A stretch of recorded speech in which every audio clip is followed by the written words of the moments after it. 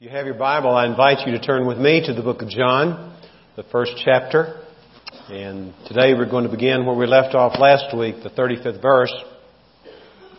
The late 1960s and early 1970s saw a phenomenon known as the Jesus movement. Long-haired young people turned off to drugs and turned on to Jesus Christ. It was quite a revolution. Some of us were part of that. And we were blessed by that.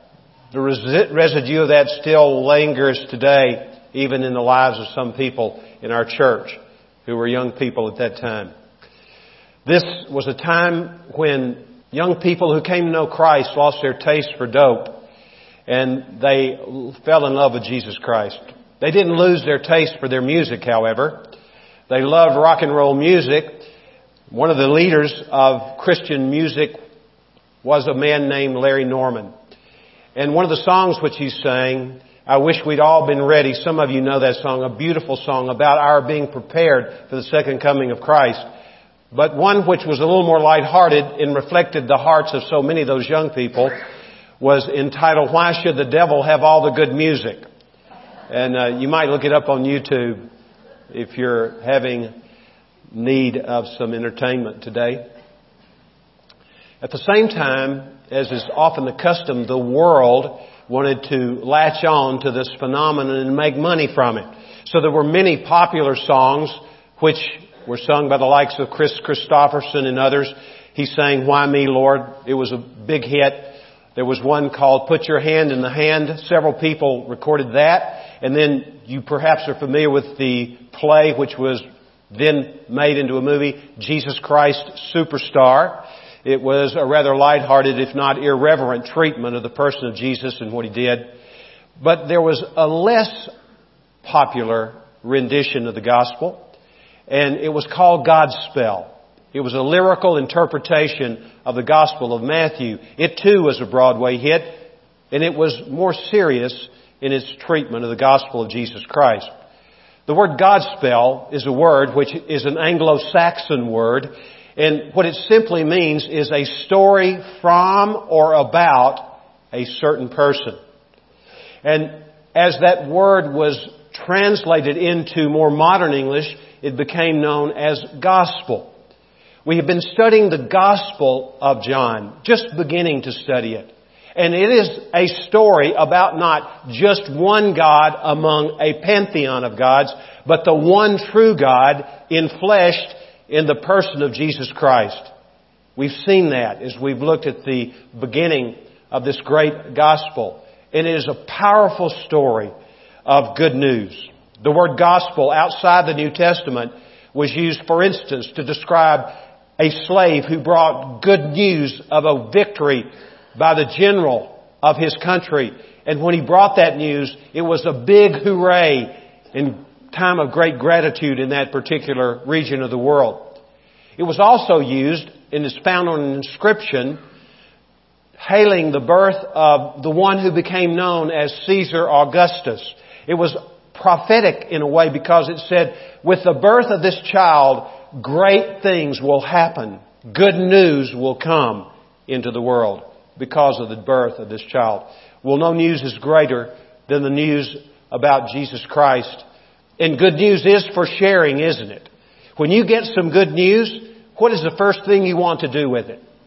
You want to share it with somebody, right? Certainly we do. The gospel is good news. It's the best news. The gospel is for sharing.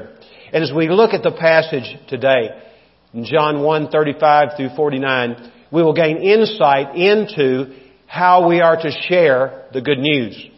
Today I'm going to walk us through these verses and comment along the way. And then at the end of the message, we're going to draw some conclusions about the sharing of the good news. Let's begin with verse 35 in John chapter 1. I'm reading from the New American Standard Bible. Again, the next day, John was standing with two of his disciples, and he looked upon Jesus as he walked and said, Behold, the Lamb of God. And the two disciples heard him speak, and they followed Jesus. What had happened the previous day? We saw this last week. It was when John the Baptist saw Jesus and he said, "Behold the Lamb of God who takes away the sin of the world." Now that statement was not made in a corner. It was made in public.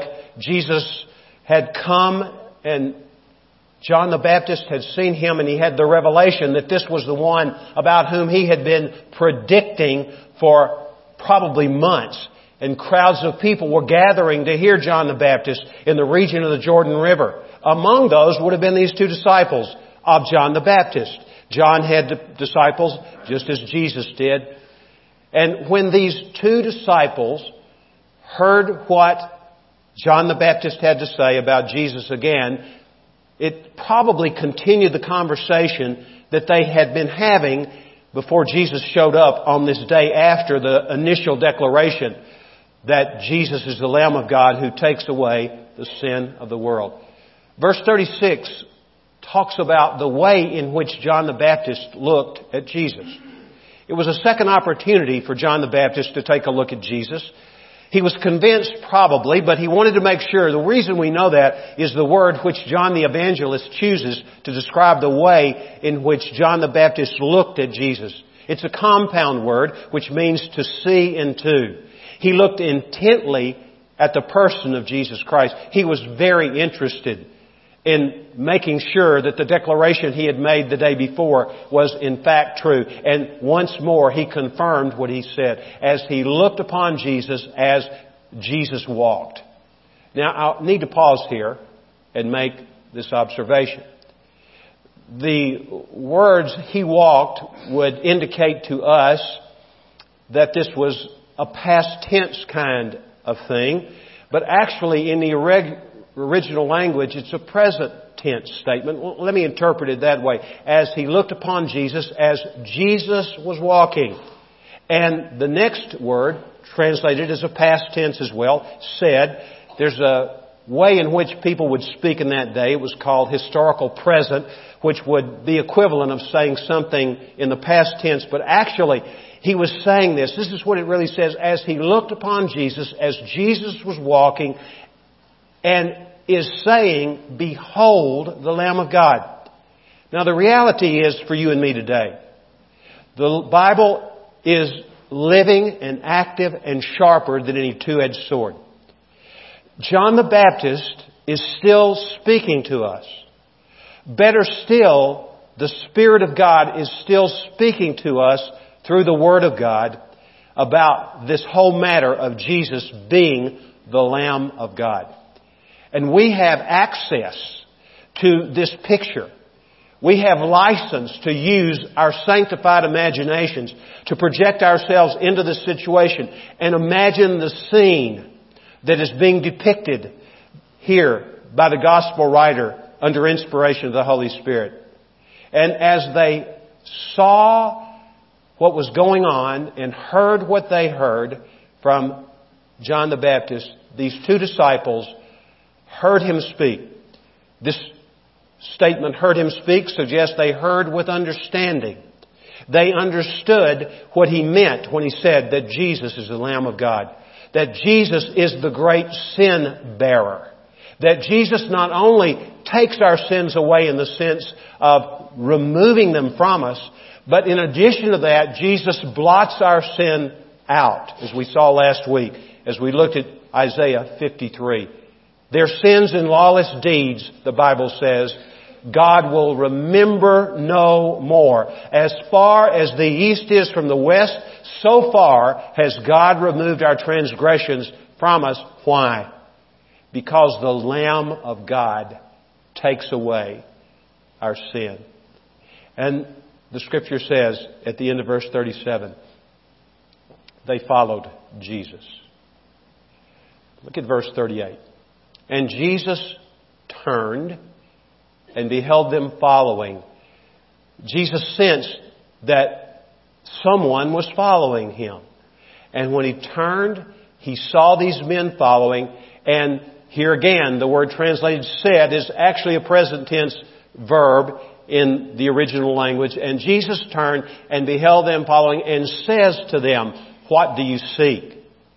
Another way of saying this would be, "What are you looking for?" And what that would indicate to us is He's really saying, what do you want from me? What do you want from life? Here again, this is a contemporary statement to you and me. Jesus Christ is here today. Did you know that? We know that because He promises us that where 2 or 3 have gathered together in His name, there He is in the midst of them. Jesus is here. And as we seek to follow Christ, this is what He's asking us. What do you want out of your life? This is a question that every thinking person asks of himself or herself. What is this life all about? And Jesus wanted to cause these, as He does want to cause us, these 2 people who were following Him, He wanted them to think about that. And notice their reply. And they said to Him, Rabbi, which translates teacher, where are you staying? The word rabbi literally means my great one. It was used by people who heard someone teach who made a great impression upon them, or someone whom they heard teach who made a great impression upon them that they wanted to attach themselves to and be discipled by. This was a way of saying something to honor the person who was a great teacher. These rabbis in Jesus' day had no ordination process that they went through. Historians tell us it was 70 years later before ordination became a practice among the rabbis. Men would go to rabbinical school, they would study under a leading rabbi, and then at the end of the course of study, they would be ordained for ministry, a lot like people preparing to be pastors who go to a seminary and get training and then thereafter are ordained. And the question they have, where are you staying? They wanted to hang out with Jesus, didn't they? Do you know we take this for granted? That we can hang out with the Lord any day, any time of the day. And we neglect the possibility of hanging out with the Lord Jesus Christ. Let's read a little further what the Scripture says. And they stayed with Him that day, for it was about the 10th hour. This would have been 4 p.m. in the afternoon, according to what we can discover. The Romans calculated time from midnight forward, the 24 hours. But Elder Pliny, who was something of a Roman journalist, and we have a lot of his writings which are preserved even to this day, going all the way back to the 1st century, said this about common people throughout the Roman Empire, that the common man would calculate the hours of the day beginning with dawn and going to sundown. So 6 a.m. until 6 p.m. So the 10th hour would be about 4 p.m. They had spent time with Jesus. The day was growing late. And obviously Jesus offered that they could stay with Him. And they did.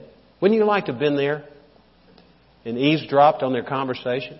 The questions which they would have had for Jesus and the way in which they would have received from Jesus.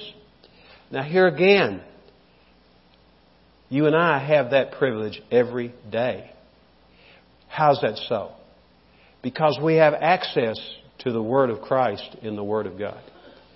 Undoubtedly, as they listened to the Lord Jesus, their faith grew. Remembering what the Bible says in the book of Romans, faith comes from hearing, and hearing from the Word of Christ. Listening to Jesus speak. In the book of Luke, as we've seen on other occasions, Jesus lauds, He praises a little lady named Mary in whose house He was a guest. Along with her sister Martha, He's teaching, speaking. And while Martha is busying herself to prepare a meal for Jesus and His apostles, Mary is sitting at the feet of Jesus listening. And then Martha barges into the room and begins to bluster at Jesus about why He's letting her little sister sit there when Martha needs her help in the kitchen. And then Jesus says, your sister has found the better thing. It's the one thing which cannot be taken from her. Do you know that's true of you and me? The Word of God cannot be taken from us. Listening to Jesus Christ is something that has an impact not merely for now, but forever. Jesus says, heaven and earth will pass away, but my words will never pass away. We should hang on the words of Jesus. And this is what I'm sure these two disciples of John the Baptist were doing. And they were in transition already. They themselves becoming disciples of Jesus. Well, this idea of staying with Jesus was something that Jesus enjoyed, evidently. In the Gospel of John a little later, the 3rd chapter, the Bible talks about Jesus retreating with some of His disciples, His apostles. He knew that it was important that He has some private time with these to whom He would eventually entrust the enterprise of spreading the gospel all over the world. We know them as apostles.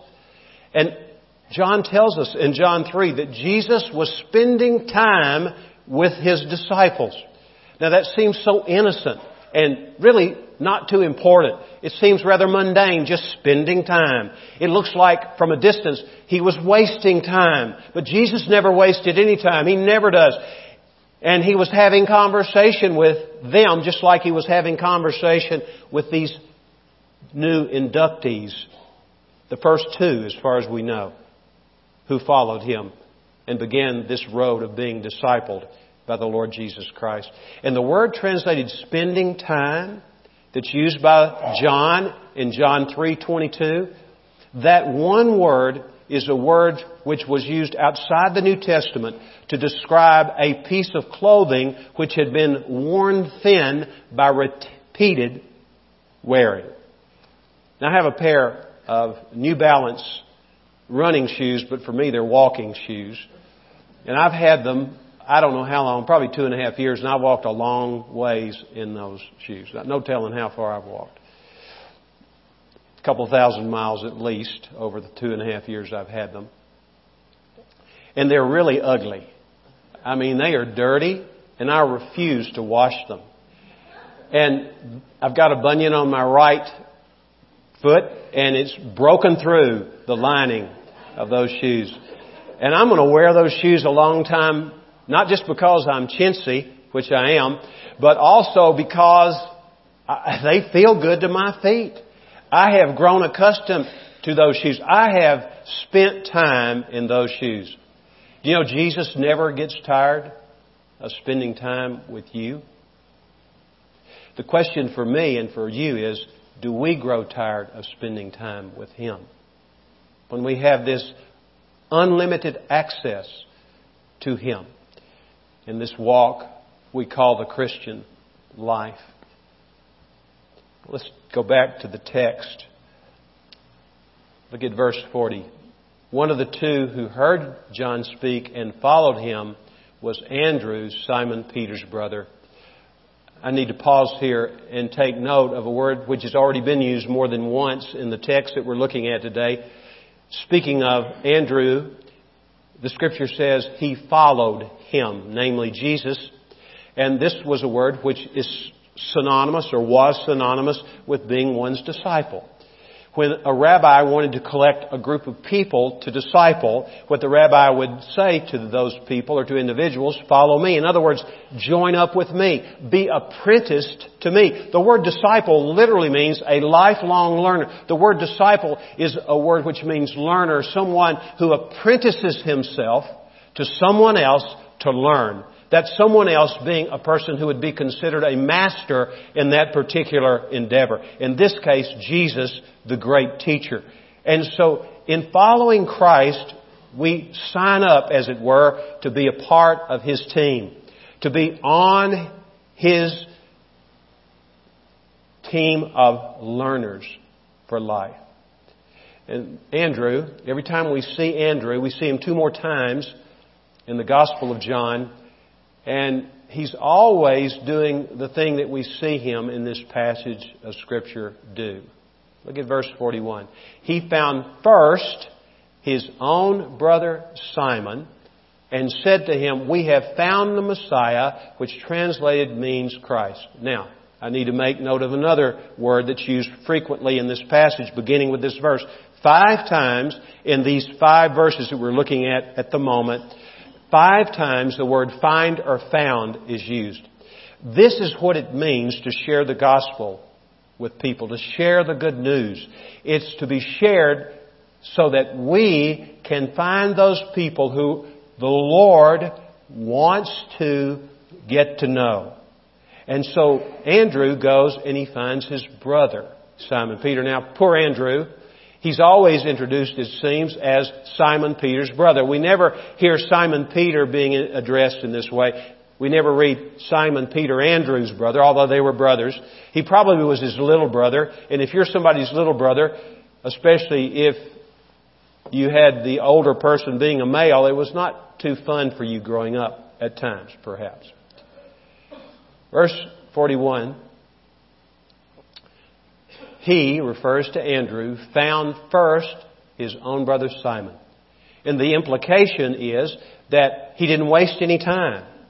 He went immediately after having had this conversation and spent that time with Jesus. He could not wait to go and find his brother Simon. And he said to him, "We have found the Messiah," which translated means Christ. Let me pause just a moment and talk about the name Messiah. It literally means in Hebrew, the anointed one. It was used, for instance, to describe King David when he was anointed in 1 Samuel 16, verse 6 to be particular, specific. It was also used to describe the high priest.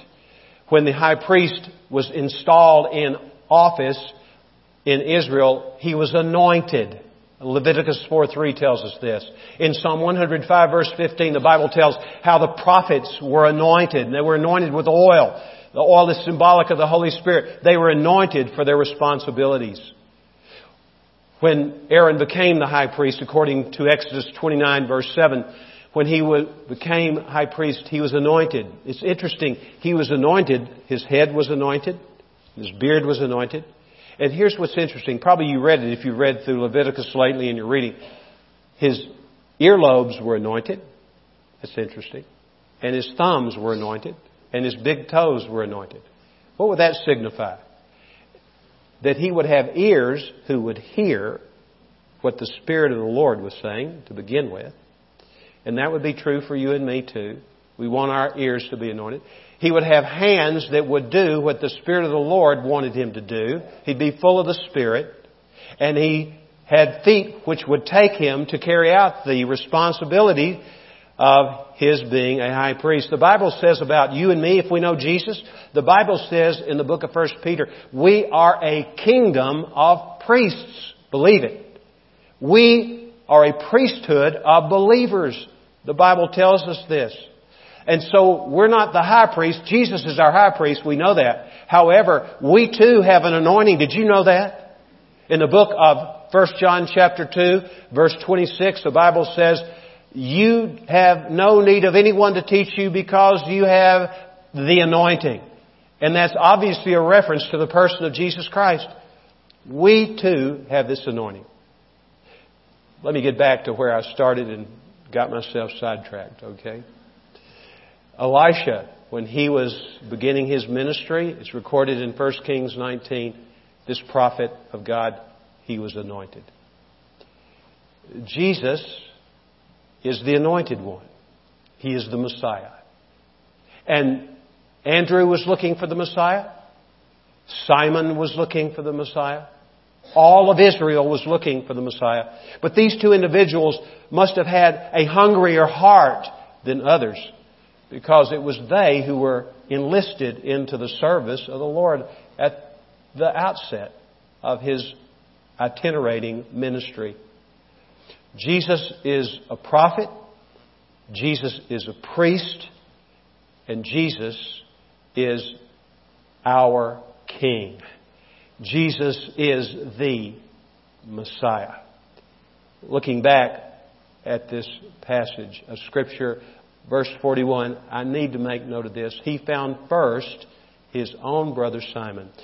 Probably at least part of what's conveyed by that is what I mentioned just a moment ago, that it was something he prioritized, finding his brother Simon. That's the first thing which came to his mind as he was leaving wherever Jesus And he and this other disciple who is unnamed, we'll talk about who that might be in just a moment, he wanted to get that good news, the gospel, to his brother. But it's possible. The language would allow this as a possible interpretation of the word first because of the place that the word first finds in the sentence.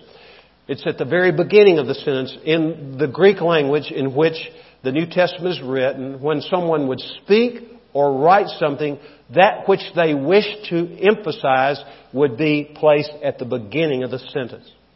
And here's the possibility that of the two disciples, he was the first one to go share the good news. Now, who is this second unnamed disciple? Well, I'm just going to tell you who I think it is. We don't have time to go into all the details of this, but I think it was the writer of the Gospel.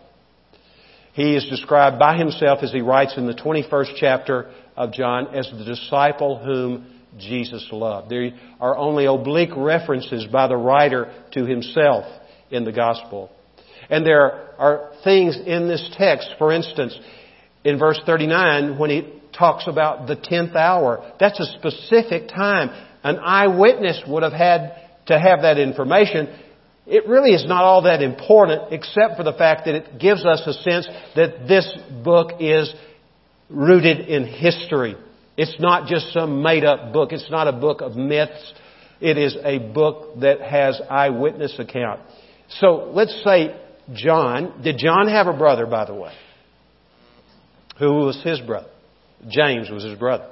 So, by implication, probably he also went and found his brother James. We don't know that for sure, but it's rather likely because Peter and John and James and Andrew formed a business together, a fishing business on the Sea of Galilee. We know that from other places in the New Testament. Well, let's get back to the text. Verse 42. After finding Simon Peter, what does he do? He brought him to Jesus. Now look, this is our calling as followers of Jesus. It's not simply our calling. It's our privilege that we can be able to bring people to the Lord Jesus Christ. He brought him to Jesus. Those words are beautiful. And Jesus looked at him. Now let's stop just a moment. Remember earlier in the text, in chapter 36, it says John the Baptist looked upon Jesus as he walked. The same word is used here by John the Evangelist in writing this gospel. What did he do? He looked at him. Remember what that word meant? It's a compound word. It means to look into. He looked intently into Simon. He said, "You are Simon, the son of John. You shall be called Cephas," which translated means Peter. You know what Peter means? Rock. Rocky, really, is who he called him. Now, he was not a steady figure. If you know anything about Peter, he was a little bit unstable, if not a lot at times. He was a great man. He had a lot of courage. He was a very impulsive person. He needed some steadying, didn't he? And when Jesus sees him, now this is very important for us. When Jesus sees you, He does not see you only as you are. He's not fooled as to who we are.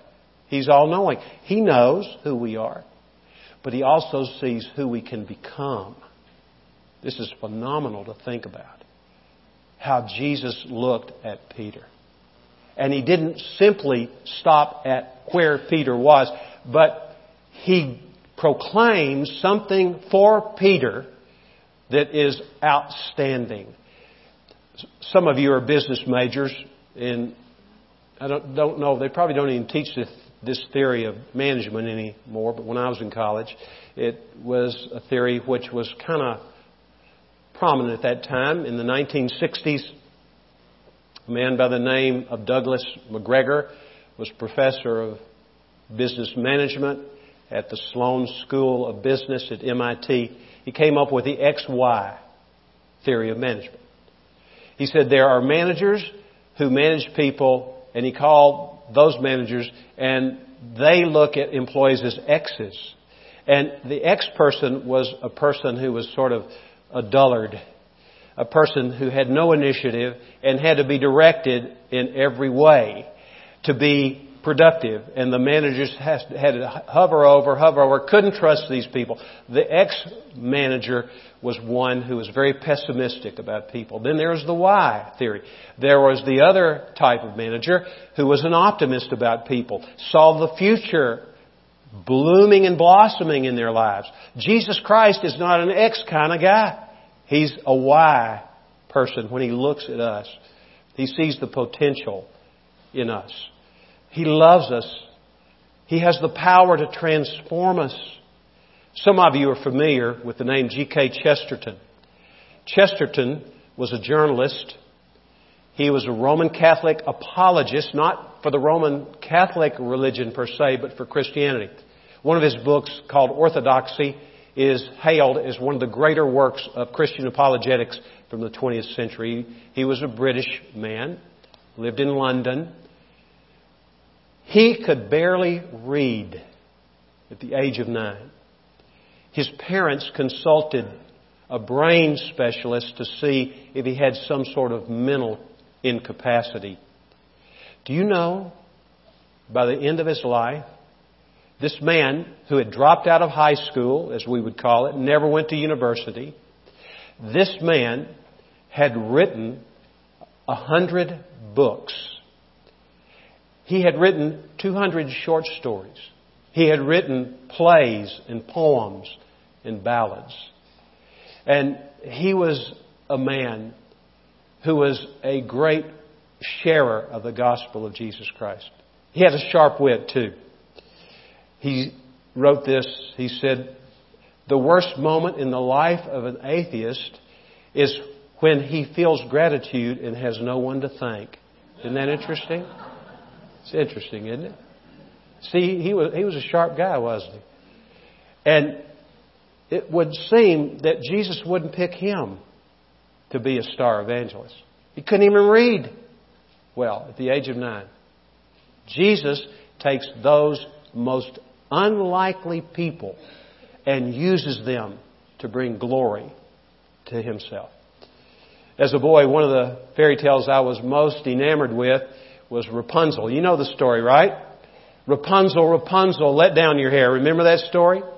And Rapunzel was taken into the custody of a witch, and she was placed in a high tower, so high that she couldn't get out. And she was told by this ugly witch that she was ugly like her, and the witch had seen to it that all the mirrors had been taken out of the tower so the girl would not know any difference. So every day she would tell Rapunzel how ugly she was. Meanwhile, Rapunzel grew, her hair was never cut, and she had this long, beautiful blonde hair which flowed down and reached all the way to the bottom of this great tower. One day, Prince Charming came along, and he saw her, and he was just knocked out, man. He was about knocked off his horse when he saw her. She was so good looking. He said, "Rapunzel, Rapunzel, let down your hair." Rapunzel did that, and what did he do? He used her hair as a rope. She had some strong neck muscles, didn't she, to do that? I mean, I'm thinking that girl would have had her neck broken in most cases. And when he reaches the tower and gets inside, and they look at each other's eyes, as is true in fairy tales we know, it was love at first sight, right? But then, as she looked in his eyes reflected her image. And she knew that she was not ugly. She was actually beautiful. Now what happens when Jesus comes to this man, Simon Peter, or He comes to you and me? He sees us as we are, but that is not all He sees. He sees what we can become as a result of His loving power in our lives, executed in our lives. Do you know Jesus Christ wants to make you into a person who is used mightily of Him? There's no question about it. One more illustration before I move on. Some of you are musicians. Some of you like guitar. If you are a guitarist, especially if you've had any interest in classical guitar, you know the name Andres Segovia.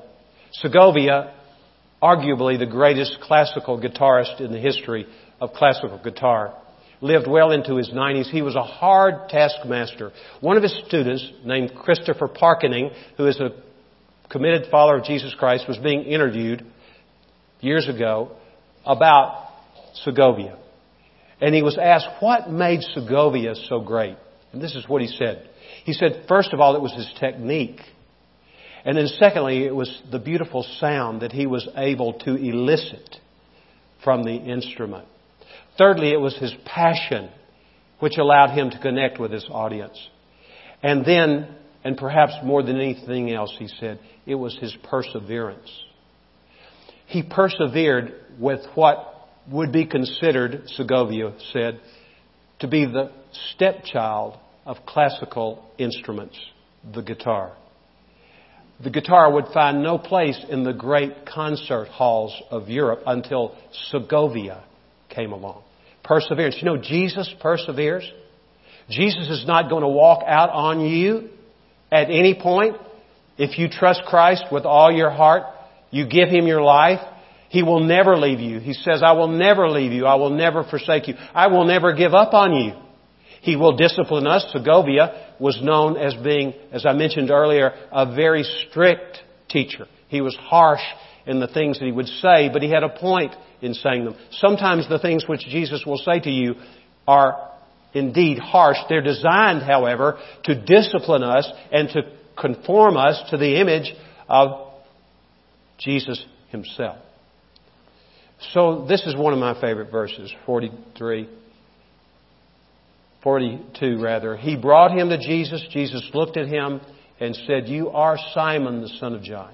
You shall be called Cephas, which is translated Peter. The next day, verse 43 says, he purposed to go forth into Galilee, and he found Philip, and Jesus said to him, follow me. Now, in my translation, and if you have the New American Standard, you notice that in each case, the pronoun he is capitalized, right? The assumption of the translators is that Jesus purposed to go forth into Galilee, and Jesus found Philip, but that's not a given. It very well could be that Andrew is the one who is mentioned here. In this text, in this story, as we see it, people are always finding people and bringing them to Jesus, it seems. Jesus is the one to whom we are to bring people. So it's possible, if not probable, that Andrew, after having found his brother, goes forth into Galilee and he finds Philip. It would make sense, wouldn't it? Look at verse 44. Now Philip was from Bethsaida, the city of Andrew and Peter.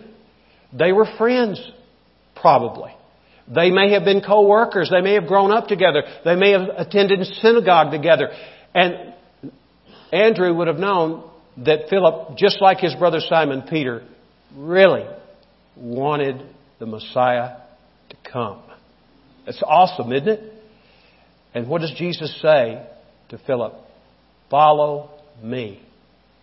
Keep on following me, literally, is what he said to this man, Philip. And then what did Philip do in response? And this is what is true. People who follow Christ, by the way, they find other people to introduce to Jesus. Because knowing Jesus is the most wonderful thing in the world. This is eternal life, that they may know you, the only true God, and Jesus Christ whom you have sent. Knowing God is possible through Jesus. It's awesome. Verse 45, Philip found Nathanael and said to him, with excitement, I'm sure. There's no sort of laziness in the way he said this. We have found him of whom Moses in the law and also the prophets wrote, Jesus of Nazareth, the son of John. Now, the way in which Philip describes Jesus is a bit different, isn't it? He doesn't say, we have found the Messiah, which translated means Christ. He doesn't say that as he said to his brother. But here, Philip, I'm talking about Andrew said to his brother, but here Philip says it differently. And why would he say this? Well, he was inspired by the Spirit to say it, for one thing. But he knew Nathanael. Nathanael was probably more intellectual, if you will. He was a guy who liked to think things through. He was more measured in his emotions. He was a logical man, and he was a man who loved what we would call the Word of God. We'll see why I say that in just a moment. And Philip approaches him in a way that's appropriate for him. This is another thing we need to understand. When we share the gospel with people, we need to study people a little bit and ask the Lord to show us how to introduce Christ to those people, particularly. Because there are all kinds of people. We got people in this room who are exuberant temperamentally. We got people who are more calm, cool, and collected in the room. And we need to understand what the Lord teaches us to do in this area. And we know that Moses and the law and the prophets all speak of Jesus, right? The Old Testament was the only Bible that the early Christians had. And the Bible says about that in Romans 15:4, whatever was written in earlier times was written for our instruction. Where did they get their instruction? In the Roman church. They got it from the Lord, of course, but they got it from the Old Testament, as we would say, and the apostolic interpretation and application of that. And what's pretty neat here is the way in which Philip introduces Jesus. Jesus of Nazareth, the son of Joseph. Who told Philip who this person was? Well, Jesus probably introduced himself in this way. Jesus of Nazareth. Do you know there's no mention of the village Nazareth in the whole Old Testament? Josephus, who was the historian of this time, a Jewish historian who was given to precision in his writings, he mentions many obscure villages in Palestine in the day of Jesus, but he never mentions Nazareth, the son of Joseph. Now, Jesus knew he was the Son of God. He describes himself as the son of Joseph. And then it was his foster father, of course. Verse 46, and Nathanael said to him, rather derisively, I might add, he says to him, can any good thing come out of Nazareth? Now notice Philip's reply. This is instructive for us when we're sharing the good news. His reply was simply, come and see. He didn't say, how dare you call the Messiah someone who is not good. He doesn't say that. He just says, come and see. And this is what we are called to do. When we share Christ with people, and they have this kind of response, we're not to say, I'm going to shake the dust off my feet and leave this room right now. We don't do that. We don't become defensive. What do? We just say, come and see. Would you be intellectually honest enough and curious enough to come and sit down with me? And we'll open the book of John. And we will see Jesus Christ. And then you can make up your mind as to whether He is who He actually says He is. This is something that will work. I can tell you from personal experience. If you will trust the Lord to use you and you'll take the courage to step out, and really if you'll follow the impulse of the Spirit in your life to share Jesus with people, God will give you this opportunity, and you can sit down with people. Lead them through the book of John. You don't have to be a pastor to do that. You just let the Holy Spirit do the work. Jesus will come alive to people. I remember one man, Jeff Stevens. I met with him 22 times at least before he received Christ. I was worn out. It was like it was a half year. And he was an engineer. No knock on you if you're an engineer. But he was very meticulous. He wanted to know everything before he decided whether he was ready to make a commitment to the Lord. And then finally, after the 22nd meeting, I said, now, Jeff, are you ready to receive Jesus as your Lord and Savior? He said, I am. And he prayed to receive Christ. Another fellow, Steve Cox, he and his wife were here for a short while. They came to the church which I pastored long ago on the east side. And his wife was a believer. He was not. And he very reluctantly, I know she was twisting his arm, agreed to meet with me to go over the Gospel of John. And about half the meetings we scheduled, he canceled. I knew it was because he just didn't want to meet with me, and I don't blame him for not wanting to meet with me. But he continued, and then I was called by the Lord to go to another church, and one of my greater disappointments in leaving was that Steve had yet to give his life to Christ. So I said, well, Lord, he's in your hands. And I moved to Arlington in September of 1984. And in February of 1985, I came home one afternoon from work, and my wife had left a note. Please call Steve Cox. And it was a local number. I thought, wow, he must be here visiting on business or something. I called, and he said, I have taken a job here in Arlington, and I was wondering if you and I could take up reading the Gospel of John again. I said, well, sure. And it was the Monday before Easter of 1985 that Steve Cox gave his life to Christ. The week before, we looked at the passage which indicates in John 6.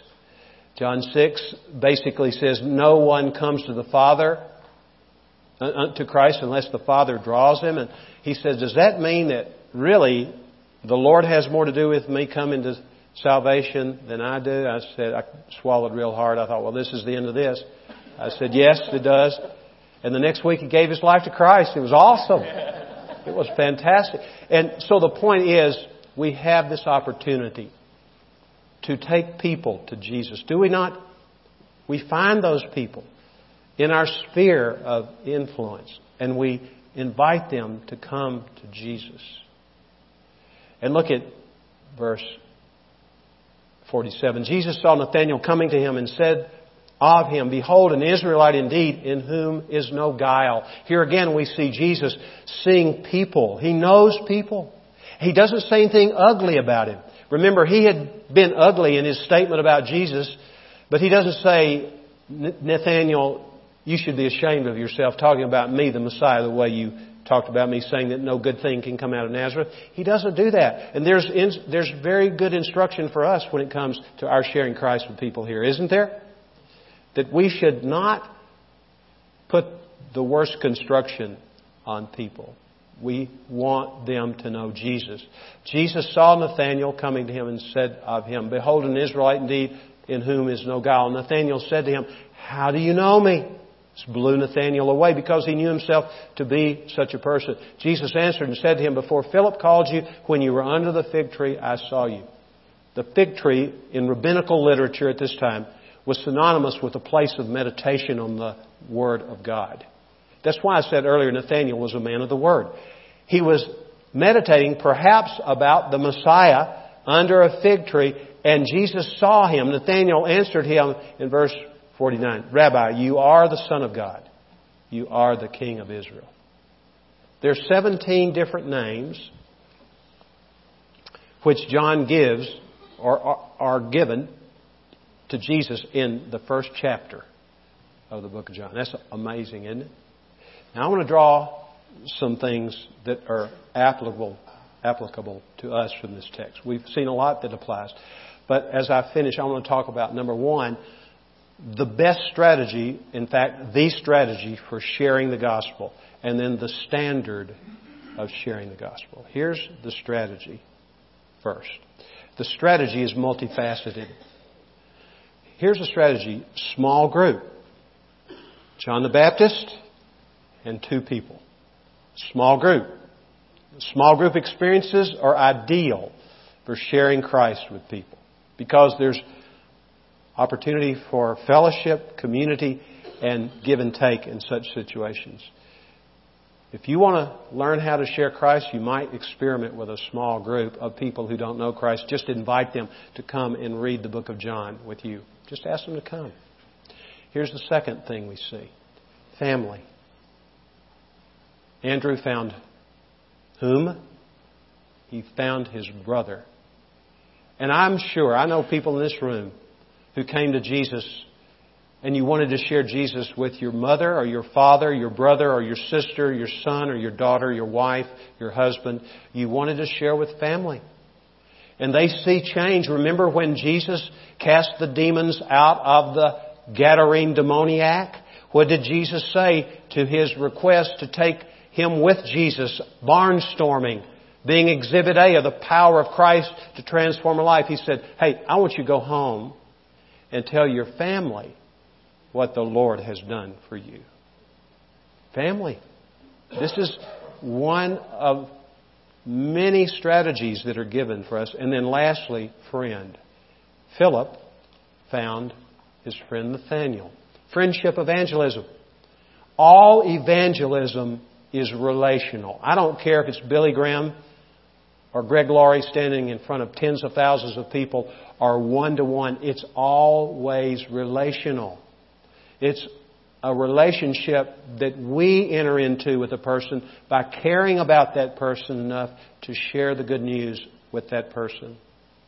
And we know the goal is to help that person enter into a relationship with the living God. So it's relational. It's small group is a great part of the strategy. Family, members, friends. Now let's talk about the standard. The verse which I asked to be read today, 2 Timothy 2:2, the things which you have heard from me in the presence of many witnesses entrust to faithful men who also will be able to teach others. Paul, to Timothy, to faithful men, to others. John the Baptist, to Andrew, to Philip, to Nathaniel. That's multiple things that happen. This standard is the standard of multiplication. We need to pour into those whom God gives us who come to know Christ. We need to pour everything that we know about Jesus in their lives. We need to encourage them. We need to strengthen them. We need to pray for them. We need to do all these things so that they in turn can reproduce to the fourth generation. Make disciples, if you will. This is what God has called us to do, isn't it? He's called us to multiply. Not just to add, but to multiply. The good news is for sharing if you hadn't figured it out, right? And the Lord wants us to be men and women. He wants this church to be a church that is so in love with Christ that we cannot help but share Him with our family, our friends, and anyone else that He gives us to share Him with. Let's pray. Father, we thank You this morning for the Word of God. We thank You for the instruction we receive by the Spirit from Your Word. And we pray now, Lord, that You would give us the grace not to forget what we've heard and to apply it, Lord.